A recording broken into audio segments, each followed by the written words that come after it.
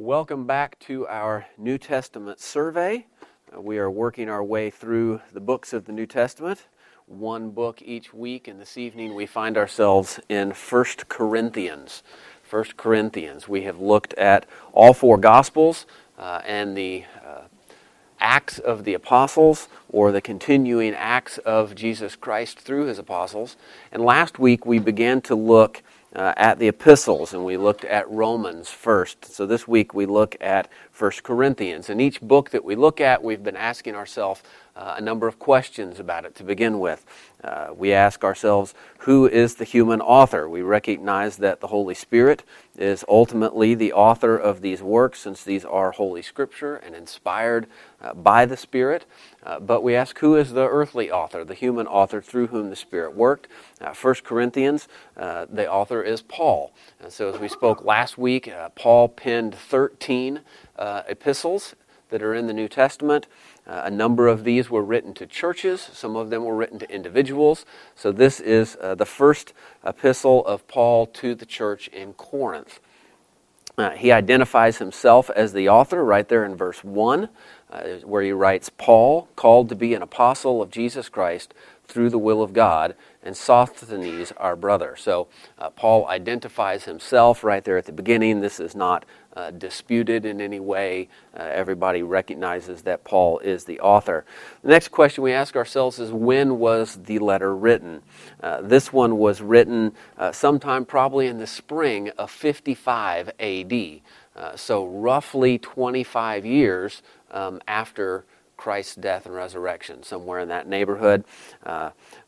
We know some things about when it was written based on historical events, based on a few things that Paul says in the letter, particularly at the end of the letter in chapter 16, where he mentions the upcoming Passover feast, and we know what time of year that was, so we know it was before that the letter was penned. We know it from his missionary journeys and records that we have that we can pretty clearly identify it would have been written in 55 A.D. So it's pretty early in the history of the church. And as we look at the letters, there's an additional question that we have to ask ourselves that we didn't ask of some of the other books that we've looked at. And we talked about this last week, so I just want to review it a little bit for those who weren't here. And that is the letters, the epistles, both the ones of Paul, of Peter, John, here in the New Testament, are letters. They're letters that are written, like I said, some of them to a church, some to an individual, some to a group of people, but they are letters. But there's a certain type of letter. They're an epistle, and that is, it's a letter that was meant to be read by the intended audience to whom it was sent, but it was also intended to be read by others. It was a sort of public letter. And we see this in many of Paul's letters where he tells people to read this, but then to also send it on to somebody else and read the letter he sent to somebody else. So these letters were intended to be read by a wider audience than just the immediate audience to whom they are addressed. We see that even at the beginning of this letter in verse 2, he says that it is addressed to the church of God, which is at Corinth. So there's his initial audience, to those who are sanctified in Christ Jesus, called to be saints, with all who in every place call on the name of Jesus Christ our Lord, both theirs and ours. So the letter is addressed to the church in Corinth, but he has a wider audience in mind, and that is all of those who in every place who call on the name of Jesus Christ our Lord. So this letter was written to us. We are those who call on the name of Jesus Christ as our Lord. The other thing about epistles that we have to ask ourselves is, and we talked about this last week, is that they are occasional letters. And what we mean by that is that there was some reason why the letter was written. There was an occasion that stirred up the author to write the letter. When we looked at Romans last week, we said that occasion was a little bit different than what most of them are, because that one originated with the author rather than with those who received the letter. And the occasion of Romans was that Paul intended to journey through Rome on to Spain on a missionary journey, and so he was writing a letter to the church in Rome to lay out for them what his ministry was all about, a pretty clear and thorough articulation of the gospel of justification by faith, to convince them to partner with him and to send him on this missionary journey. Most of the letters, though, are occasioned by something that was happening in the lives of the recipients of the letter.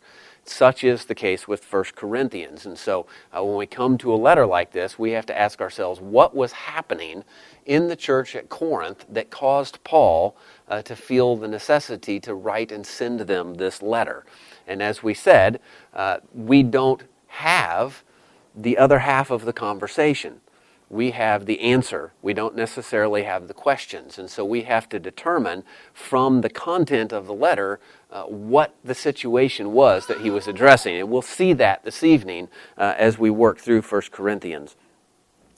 Because these letters are occasional letters written to address a specific occasion in the life of the recipient, they are what we called last week applied theology. They are not meant. Romans is kind of an anomaly, but even Romans, they are not meant to be a full-orbed systematic theology, fully expressing everything that the Apostle Paul believed or taught. They are a theology applied to the specific situation which he is addressing. But they're very, very helpful because human nature is the same and is consistent. There is nothing new under the sun. And so churches today experience some of the same situations. And so these letters are very helpful for us. And that's the reason that God saw fit to include them in His Scriptures. So as we look through the book of 1 Corinthians, the letter of 1 Corinthians, we will see the occasions, the things that Paul is dealing with in the church in Corinth, but we'll also see some themes recurring throughout the letter. Obviously, they relate to the reason why he wrote the letter, but the themes of 1 Corinthians would be the themes of unity in the church, love for one another, and church order, how the church should order its affairs, and particularly its worship services, and then the doctrine of the resurrection. So just as in Romans, the major doctrine that Paul addressed was justification, in 1 Corinthians it is resurrection, and particularly the resurrection of Christ, but also the resurrection of all those who believe at the end of time. So again, as we outline the book, letters, we said, are particular, just like letters that we write today may have a greeting, a salutation at the beginning, a body to the letter, and then a closing remarks and a final greeting. And so these letters are the same way. So 1 Corinthians chapter 1, verses 1 through 9 is the opening of the letter, which includes Paul identifying himself as the author, identifying the Corinthians as his audience, and then offering a prayer of thanksgiving for them before he gets into the body of the letter. The body of the letter can be divided into two major sections, and this has to do with the occasion for which he wrote it. Chapter 1, verse 10 through the end of chapter 6 are Paul dealing with issues, particularly two major issues, that were reported to him by someone in the church. So someone there in the church had given a report to Paul of some of the things that were happening, and so he is addressing those things, particularly division in the church and moral and ethical issues within the church body. Then moving on into chapter 7, all the way through chapter 15, Paul seems to be answering questions that were given to him by a letter the church sent to him. And so we see him responding to their questions, answering their questions. And the topics that he addresses in that section are marriage, Christian liberty, worship in the church, and then this doctrine of the resurrection. And then when we get to chapter 16, that is the closing of the letter with his final greetings and salutations. So as we look at the opening of the letter, we note, as we've already said, that Paul identifies himself as the author. He also identifies someone who is with him there in verse 1, Sosthenes, our brother. Now, that name is only mentioned once elsewhere in Scripture, and it's significant that he mentions it here because Sosthenes is mentioned also in the book of Acts when Paul was traveling on his missionary journeys and spent some time in Corinth. In Acts chapter 18, Paul is there ministering in Corinth, and there is a bit of a dust-up with the Jews in town, and they don't like what Paul is doing. He encounters opposition from them virtually everywhere he goes. But there in Corinth, he's in opposition with the Jewish leaders in the city of Corinth, and one of them, who is the proconsul of the region, speaks up and kind of tries to bring some peace to the situation. But then what happens is that Paul is not in any trouble, so to speak, but in verse 17 of Acts chapter 18, it says, "Then all the Greeks took Sosthenes, the ruler of the synagogue." So this is a Jewish man who's in Corinth. He is in charge of the synagogue. The Greeks took him and beat him before the judgment seat, but Gallio took no notice of these things. So that's the only other mention of this man in Scripture. But here, in this letter that Paul sends back to Corinth, Sosthenes seems to have left Corinth and is now accompanying Paul and is with him in Ephesus as he writes this letter. So that's interesting, that this man who was the ruler of the synagogue apparently has now become a believer, is one of Paul's ministry partners, a brother in Christ, and Paul adds his name to this letter as he sends it back to Sosthenes' hometown there in Corinth. Now, Paul then addresses, as we said in verse 2, the letter to the church in Corinth, but also to a broader audience, including all those who call on the name of the Lord. And then he offers a typical Pauline greeting of grace to you and peace from God our Father and the Lord Jesus Christ. And then in verses 4 through 9, he offers his prayer of thanksgiving for the church there in Corinth, which is an interesting prayer that he offers, given how the rest of the letter goes. But he says in verse 4, "I thank my God always concerning you for the grace of God which was given to you by Christ Jesus, that you were enriched in everything by him, in all utterance and all knowledge, even as the testimony of Christ was confirmed in you, so that you come short in no gift, eagerly waiting for the revelation of our Lord Jesus Christ, who will also confirm you to the end, that you may be blameless in the day of our Lord Jesus Christ. God is faithful, by whom you were called into the fellowship of his Son, Jesus Christ our Lord." So the church in Corinth, Paul says, and he says he's thankful to God for this, has received a great blessing from God in spiritual gifts.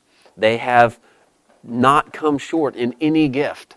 So they have all of the gifts of the Spirit in abundance in the church. And it's amazing that he offers this prayer of thanksgiving, considering how severely he's going to rebuke them for misusing those gifts.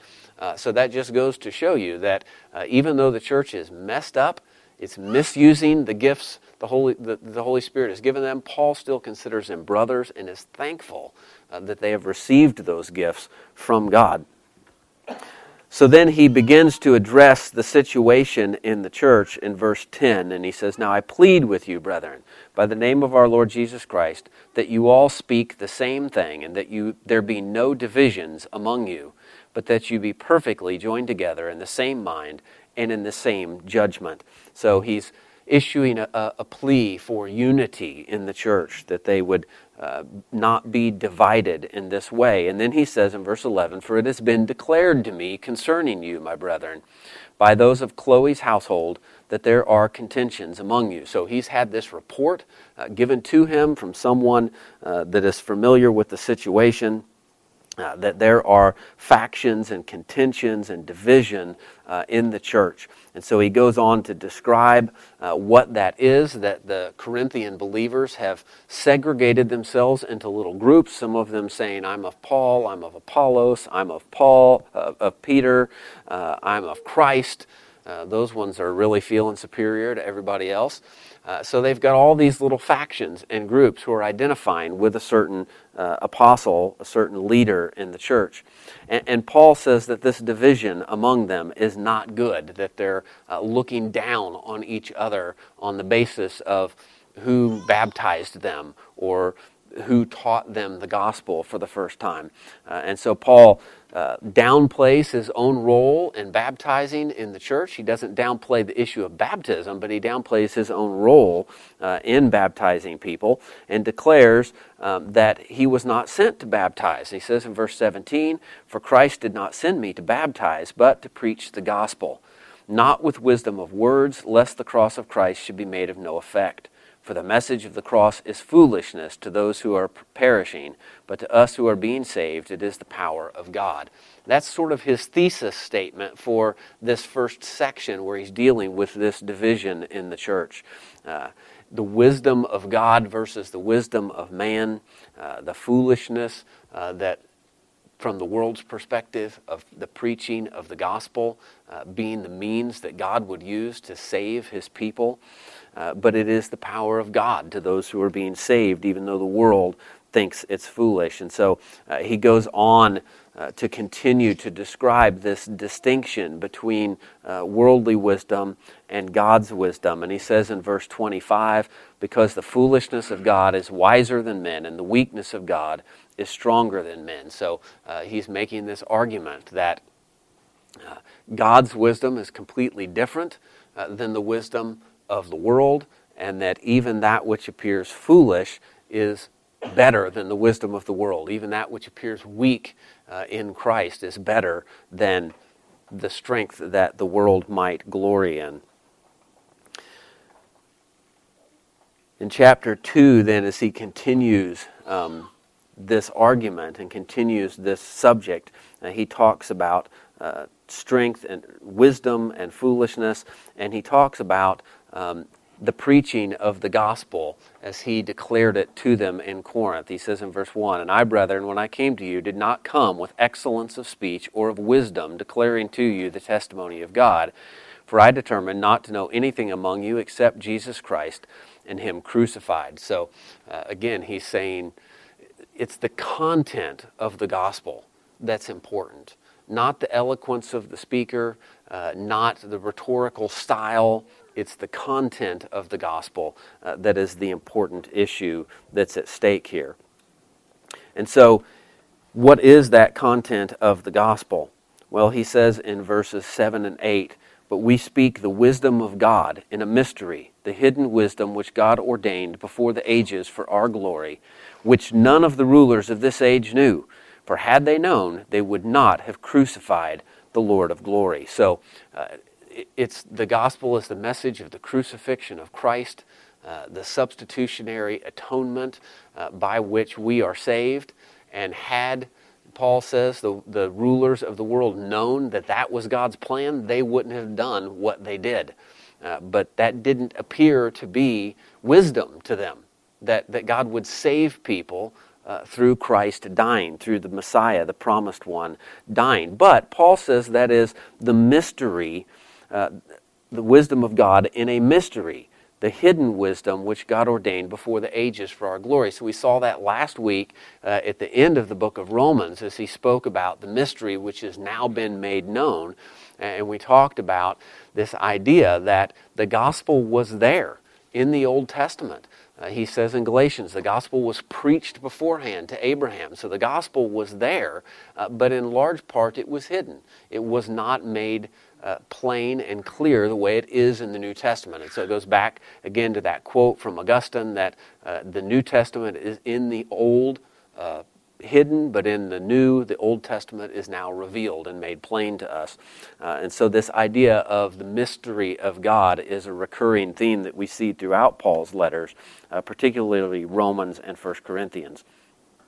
He talks about, in verse 13, the wisdom that is from above. He says, these things we also speak, not in words which man's wisdom teaches, but which the Holy Spirit teaches, comparing spiritual things with spiritual. And so Paul says the wisdom that he is proclaiming as he preaches the gospel is not man's wisdom, but it is wisdom that has been given to him by the Holy Spirit. The Holy Spirit will be a major theme of the book of 1 Corinthians as Paul deals later with spiritual gifts, as he deals with the wisdom of God revealed through the preaching of the gospel. The Holy Spirit plays a vital role in all of that. And so by the end of chapter 2, he has kind of laid the groundwork for dealing with this idea of unity in the church, unity in the faith. And so now he goes on, beginning in chapter 3, to deal with the divisions that they are experiencing in the church. And notice as we look at the beginning of chapter 3, we'll read the first 4 verses, there's a key word that is repeated multiple times that should clue us in to what's going on. He says, "And I, brethren, could not speak to you as to spiritual people, but as to carnal, as to babes in Christ. I fed you with milk and not with solid food, for until now you were not able to receive it, and even now you are still not able, for you are still carnal. For where there are envy, strife, and divisions among you, are you not carnal and behaving like mere men?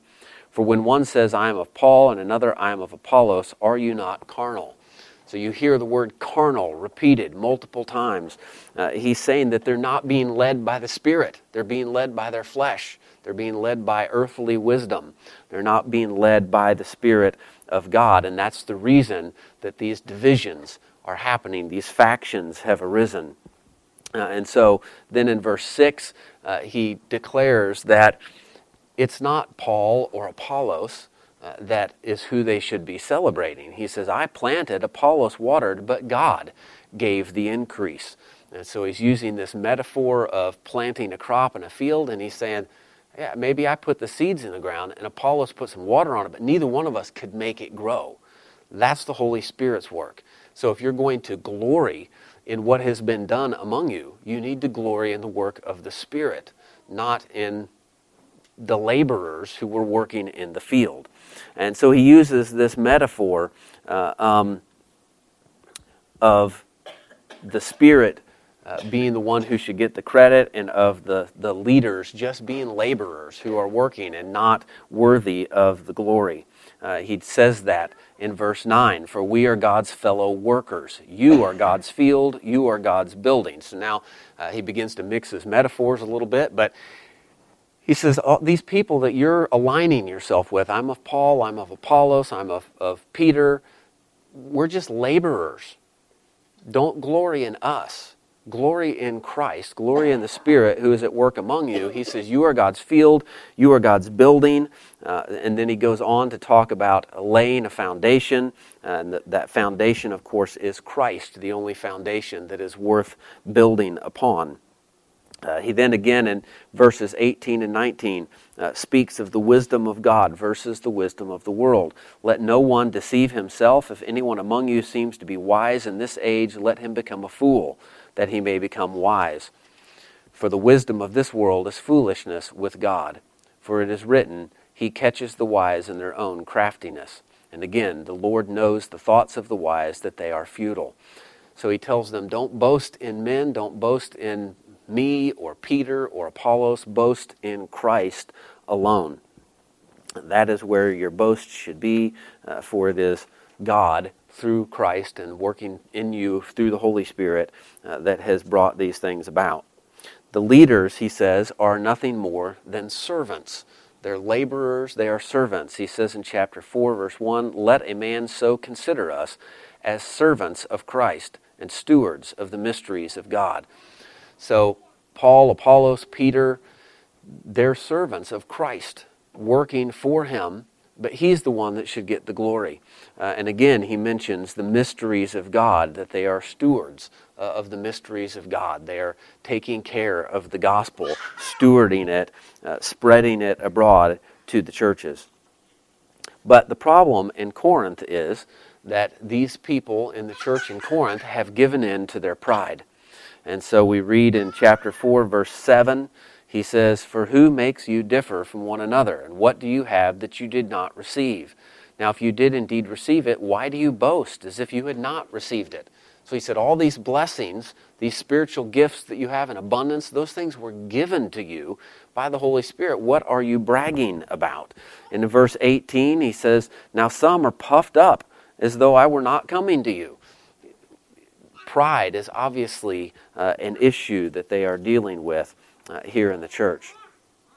Paul then uses the metaphor or the idea that he is a parent in verse 15. "For though you might have 10,000 instructors in Christ, yet you do not have many fathers. For in Christ Jesus I have begotten you through the gospel." So he uses the metaphor now of him as a parent taking care of some children. And then it's kind of humorous, actually, because he said some of you are are puffed up with pride as if I'm not going to come to you. And in verse 19 he says, but I will come to you shortly, if the Lord wills, and I will know, not the word of those who are puffed up, but the power. For the kingdom of God is not in word, but in power. What do you want? Shall I come to you with a rod, or in love and a spirit of gentleness? In other words, don't make me pull this car over. That's what my dad always said. That seems to be what the apostle was telling the church.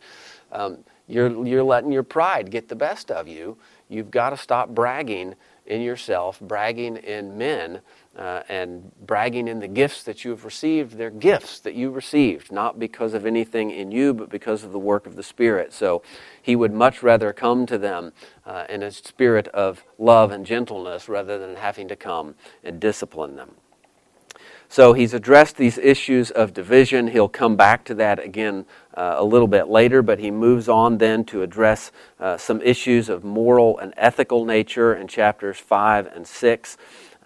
Again, he's had a report that has been brought to him in chapter 5, verse 1. It is actually reported that there is sexual immorality among you, and such sexual immorality as is not even named among the Gentiles, that a man has his father's wife. So he's gotten this report. Not only is there division in the church, but there is sin in the camp. If we think back to Old Testament examples of the nation of Israel, when sin, different individuals within the camp were engaging in significant sin, that became a major problem for the entire camp. We think of Achan and different instances in the Old Testament. That's what's happening here. There is sin in the church, and it's not being dealt with. In fact, Paul says in verse 2, and you are puffed up, and have not rather mourned, that he who has done this deed might be taken away from among you. So, for some reason, they're actually proud of the sin that's being committed in their midst. Now, I don't know why that is. I don't know if they're looking at it and going, oh, this sin that this guy's committing, but look how gracious we're being. We're loving on him. We're extending grace to him. Or if they're proud of their supposed liberty in Christ to do these sins, but they're proud of these things. And he says you should be ashamed that this sort of sin is happening. You should be mourning over this sin and dealing with it, not being proud of it. Interestingly then, we see in verse 3 and again in verse 12, contrary to what many would have us believe, that we are actually to judge. We are to judge sin, especially in the midst of the church. He says in verse 3, for I indeed, as absent in the body, but present in spirit, have already judged, as though I were present, him who has done this deed. And then down in verse 12 he says, for what have I to do with judging those also who are outside? Do you not judge those who are inside? So Paul's saying we have to deal with sin. We have to call sin what it is. We have to make a judgment that this is wrong. This man is sleeping with his stepmother. This is a sin. We have to call it that. We can't let it slide. It has to be dealt with.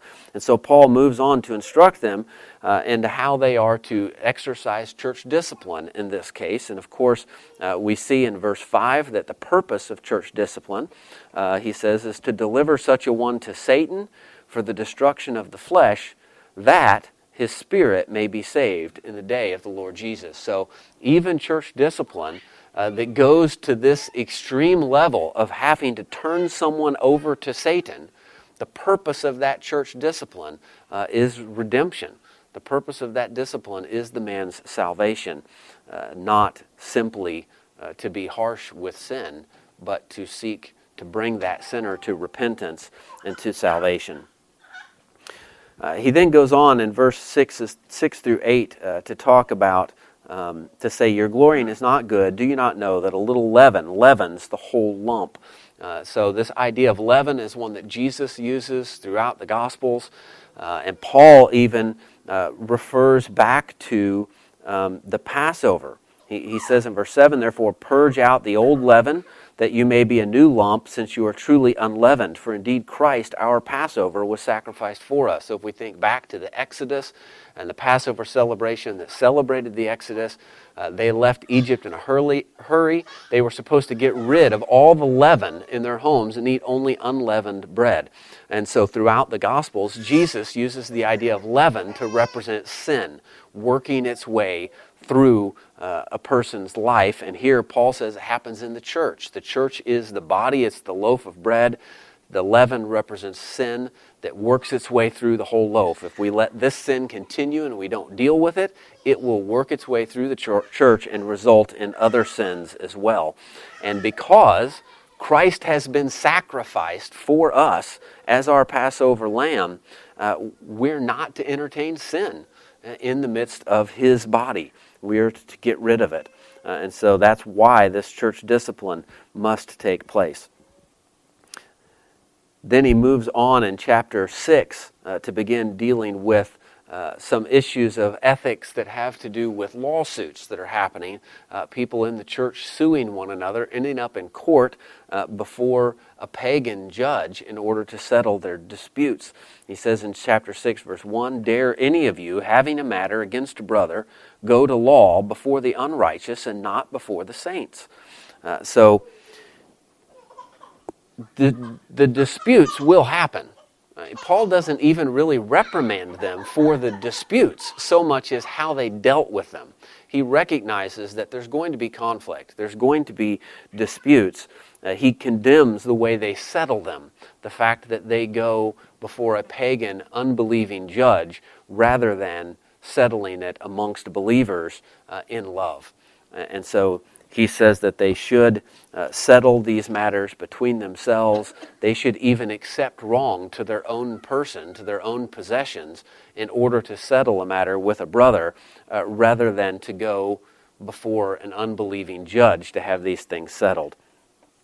He then moves on in the latter half of chapter 6 to once again deal with some sexual sin. He says in verse 15, "Do you not know that your bodies are members of Christ? Shall I then take the members of Christ and make them members of a harlot? Certainly not." So he begins once again to deal with this sexual sin that is so rampant in Corinth and is finding its way into the church. And he had said before that they were carnal. They weren't spiritual. They were being led by the flesh rather than the Spirit. But here he's making the argument that that doesn't mean that we can just say, as the Gnostics might have, that the flesh is evil and the Spirit is good, and therefore we can excuse what's done in the flesh or ignore it in any way. He says, no, your body is being redeemed along with your soul. And so we are to flee from this sort of sexual immorality, he says in verse 18. And then he says in verse 19, "Do you not know that your body is the temple of the Holy Spirit who is in you, whom you have from God, and you are not your own, for you are bought at a price. Therefore glorify God in your body and in your spirit, which are God's." So it's the whole man that is being saved and being redeemed. We can't excuse what we do in the flesh and say, well, that's the flesh, it's unimportant, it doesn't matter, or it's just the flesh, it's going to sin anyway. What's important is the Spirit. Paul says both are important. What happens in your body is important because you have been bought with a price. God is redeeming your body. And this subject will come up again later in the book as he deals with the issue of the resurrection in chapter 15. In chapter 7, he then addresses the topic of marriage. He says at the beginning of chapter 7, we're now transitioning to him responding to the letter they sent him. He says, "Now concerning the things of which you wrote to me." So he's now answering questions that they've asked him. And so in chapter 7, he deals with the subject of marriage. In verse 4, he makes this point: the wife does not have authority over her own body, but the husband does. And likewise, the husband does not have authority over his own body, but the wife does. So he's dealing here with marital relations between the husband and the wife. As he's been dealing with sexual immorality in the church, he now deals with the marriage bed and how that relationship should work itself out. In verses 10 through 16, he addresses the issue of divorce.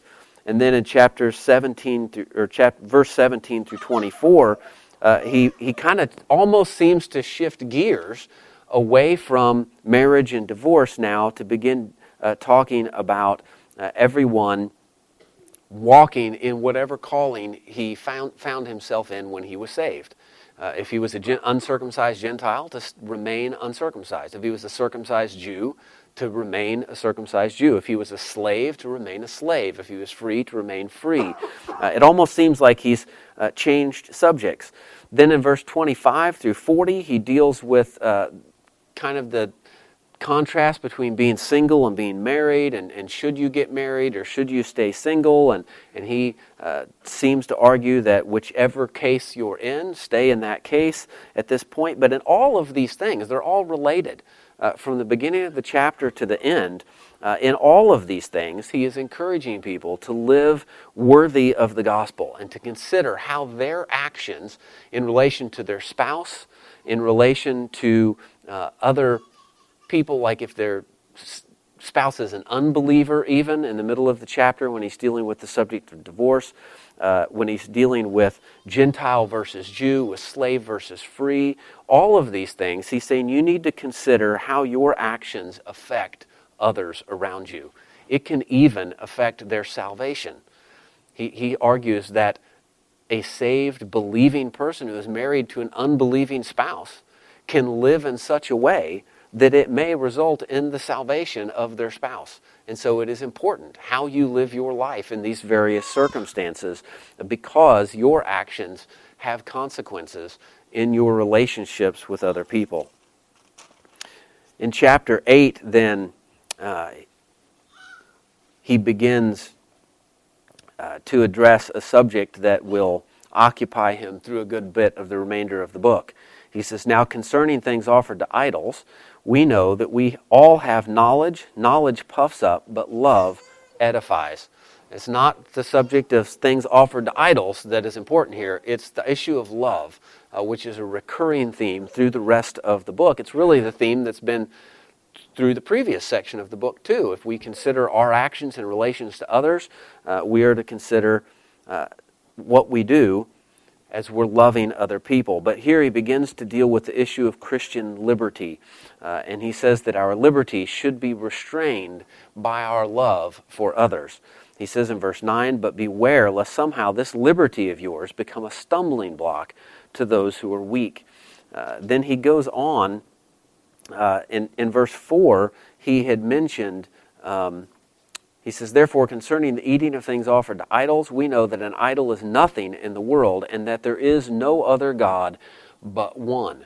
He seems to be echoing the language there of Deuteronomy 6:4, which of course is, "Hear, O Israel, the Lord our God, the Lord is one. Love the Lord thy God with all thy heart, with all thy soul, with all thy strength." So again, it's back to this issue of love. Are you loving God? Are you loving your neighbor? And so how does that affect your exercise of your Christian liberty?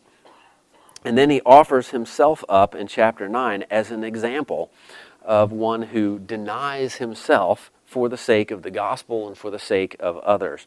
He says in chapter 9, verse 1, "Am I not an apostle? Am I not free? Have I not seen Jesus Christ our Lord? Are you not my work in the Lord?"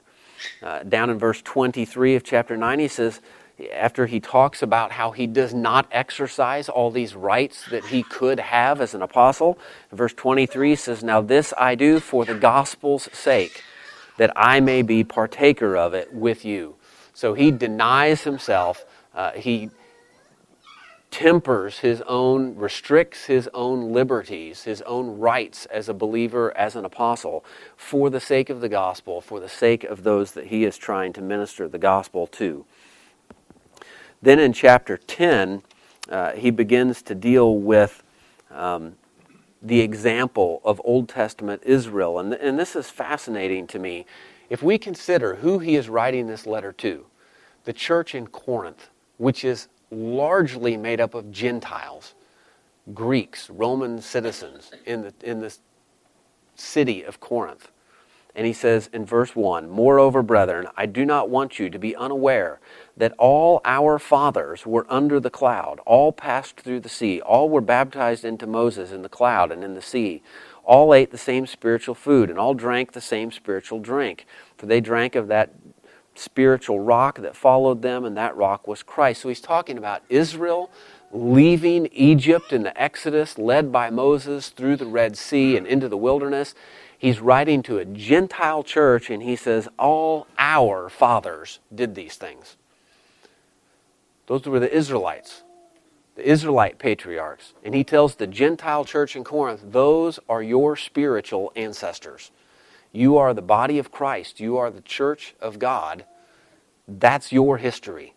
It's not that Israel and the church are two separate things. You are God's family, so that is your spiritual ancestry. And so then he goes on to talk about how these things happened to them. He says in verse 6, now these things became our examples, to the intent that we should not lust after evil things as they also lusted. So he says we're to learn from their example what happened to Old Testament Israel, that we would learn not to follow them into idolatry as they did. And so, again, he says in verse 12 that they have to deal with this issue of pride. He says, therefore let him who thinks he stands take heed lest he fall. So you have to check your pride. You have to be cautious that you don't fall into this idolatry into which Old Testament Israel fell. And so he, in verse 14, he encourages them to flee from idolatry. He had told them earlier to flee from sexual immorality. Now he says to flee from idolatry. He says in verse 21,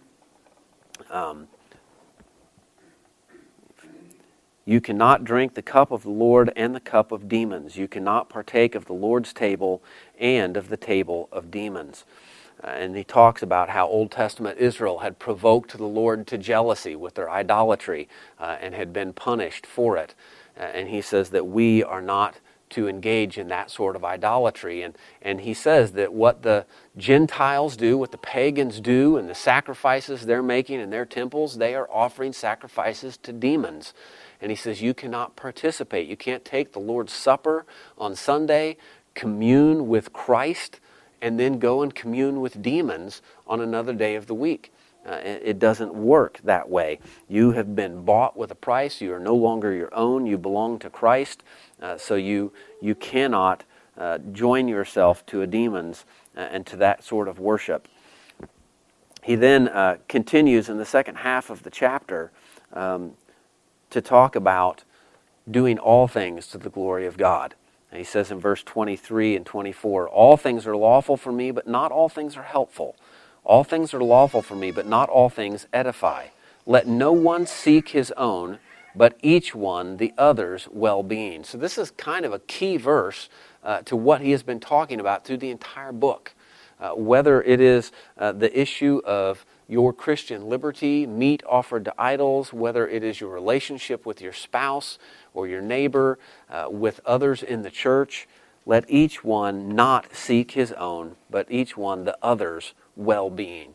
We are to look for the good of others and not act selfishly for ourselves. And that was the problem in Corinth. That's what was happening. People were acting selfishly and full of pride and not thinking about others.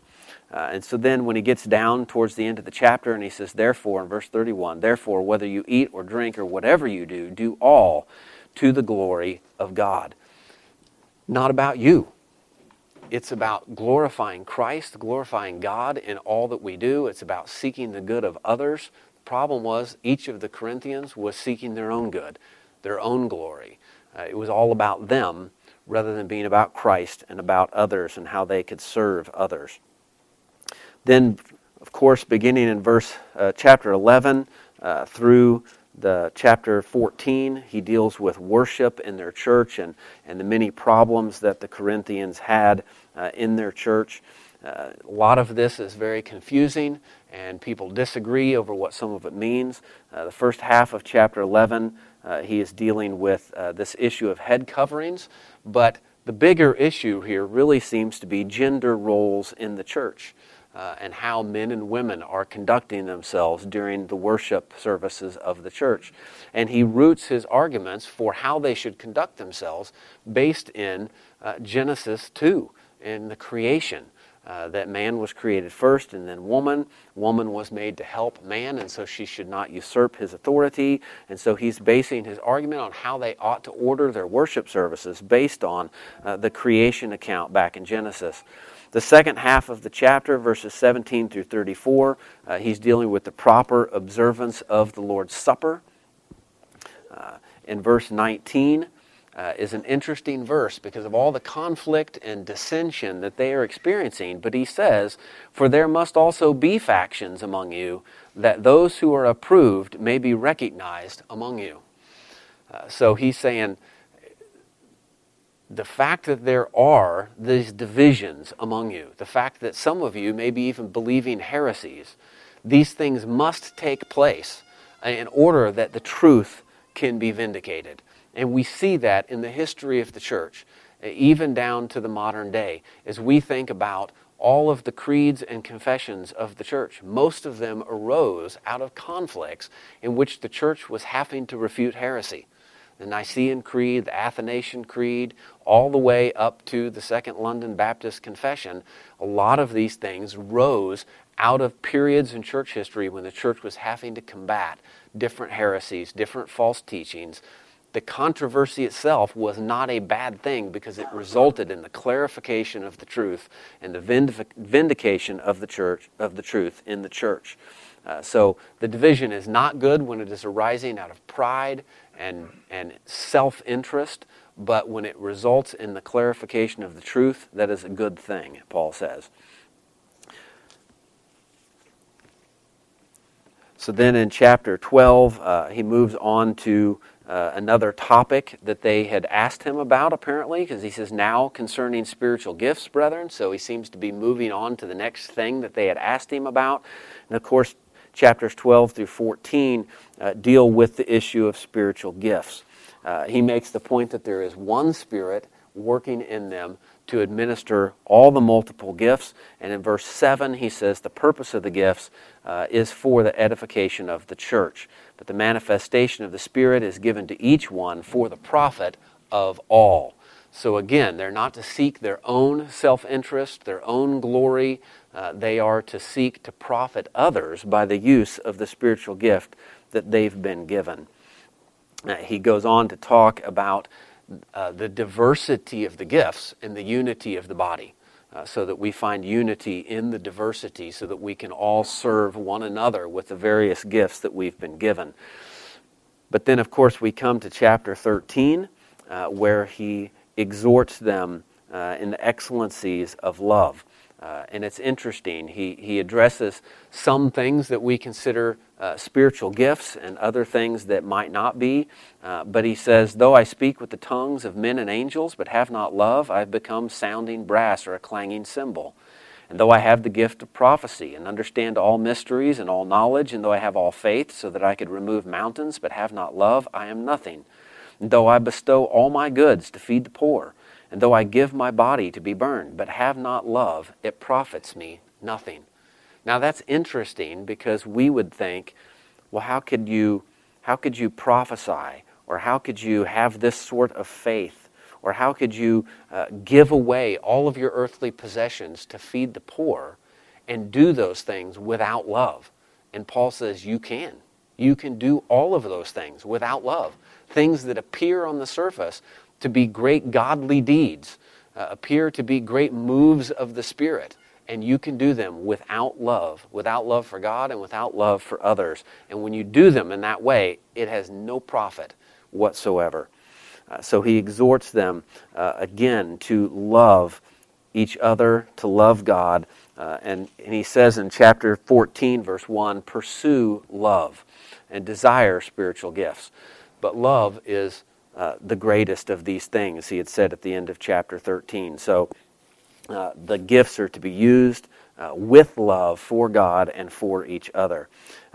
Throughout chapter 14, he then addresses the issue of proper order in the church, the order of the worship services.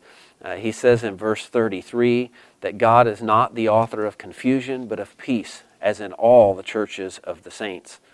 And then he says in verse 40, let all things be done decently and in order. So as he addresses their misuse of the gifts, their disordered worship service, he is making the argument here that the order of our worship gatherings, how we conduct ourselves during a worship service, should reflect the character of the God that we are worshiping. And since he is a God of order and of peace, that should be reflected in the order of our worship. Chapter 15, he then moves on to a discussion of the resurrection. This almost seems to be by way of reminder, saying to them that because all of these problems have arisen in the church, I need to remind you of matters of first importance. He says, moreover, brethren, I declare to you the gospel, which I preached to you, which you received, and in which you stand, by which also you were saved, if you hold fast that word which I preached to you, unless you believed in vain. So he's reminding them of the gospel. Verses 3 and 4 then are a great summary statement of the gospel itself. For I delivered to you, first of all, that which I also received, that Christ died for our sins, according to the Scriptures, and that he was buried, and that he rose again the third day, according to the Scriptures, and that he was seen by Cephas and then by the 12. So he's given us a summary of the gospel, that Christ, according to the Scriptures, died as a substitute for our sins, that he was buried, that he rose again on the third day, and then he goes on to offer historical evidence for that resurrection, that Christ was seen by all these various people, by multitudes even. And then he talks about, in verses 17 and 19, the importance of the resurrection. He says, if Christ is not risen, your faith is futile. You are still in your sins. Then also those who have fallen asleep in Christ have perished. If in this life only we have hope in Christ, we are of all men the most pitiable. So the resurrection is important. It's important because if it didn't happen, then we have not experienced forgiveness for our sins, because that would mean that Christ's sacrifice was not perfect, and that he died for his own sins rather than ours. So the fact that he was resurrected is vitally important to our salvation. And if it did not happen, then we have no hope, he says. What did the resurrection accomplish? Well, as he continues to speak in the rest of the chapter, he says in verse 22, for as in Adam all die, even so in Christ all shall be made alive. So the results of the resurrection is that we experience new life in Christ. The resurrection, he says, is so important that if it did not happen, then there is absolutely no point in thinking beyond the immediate moment in which we find ourselves. And he says in verse 32, If in the manner of men I have fought with beasts at Ephesus, what advantage is it to me? If the dead do not rise, let us eat and drink, for tomorrow we die. Why bother with the battles that he has been through for the sake of the churches if there's no resurrection? If there's no resurrection, just have a party, because tomorrow you're going to die, and none of it matters anyway. So if it matters, it only matters because of the resurrection. That's how vitally important the resurrection is. He then asks a question in verse 35, but someone will say, how are the dead raised up, and with what body do they come? The rest of the chapter he then spends answering that question.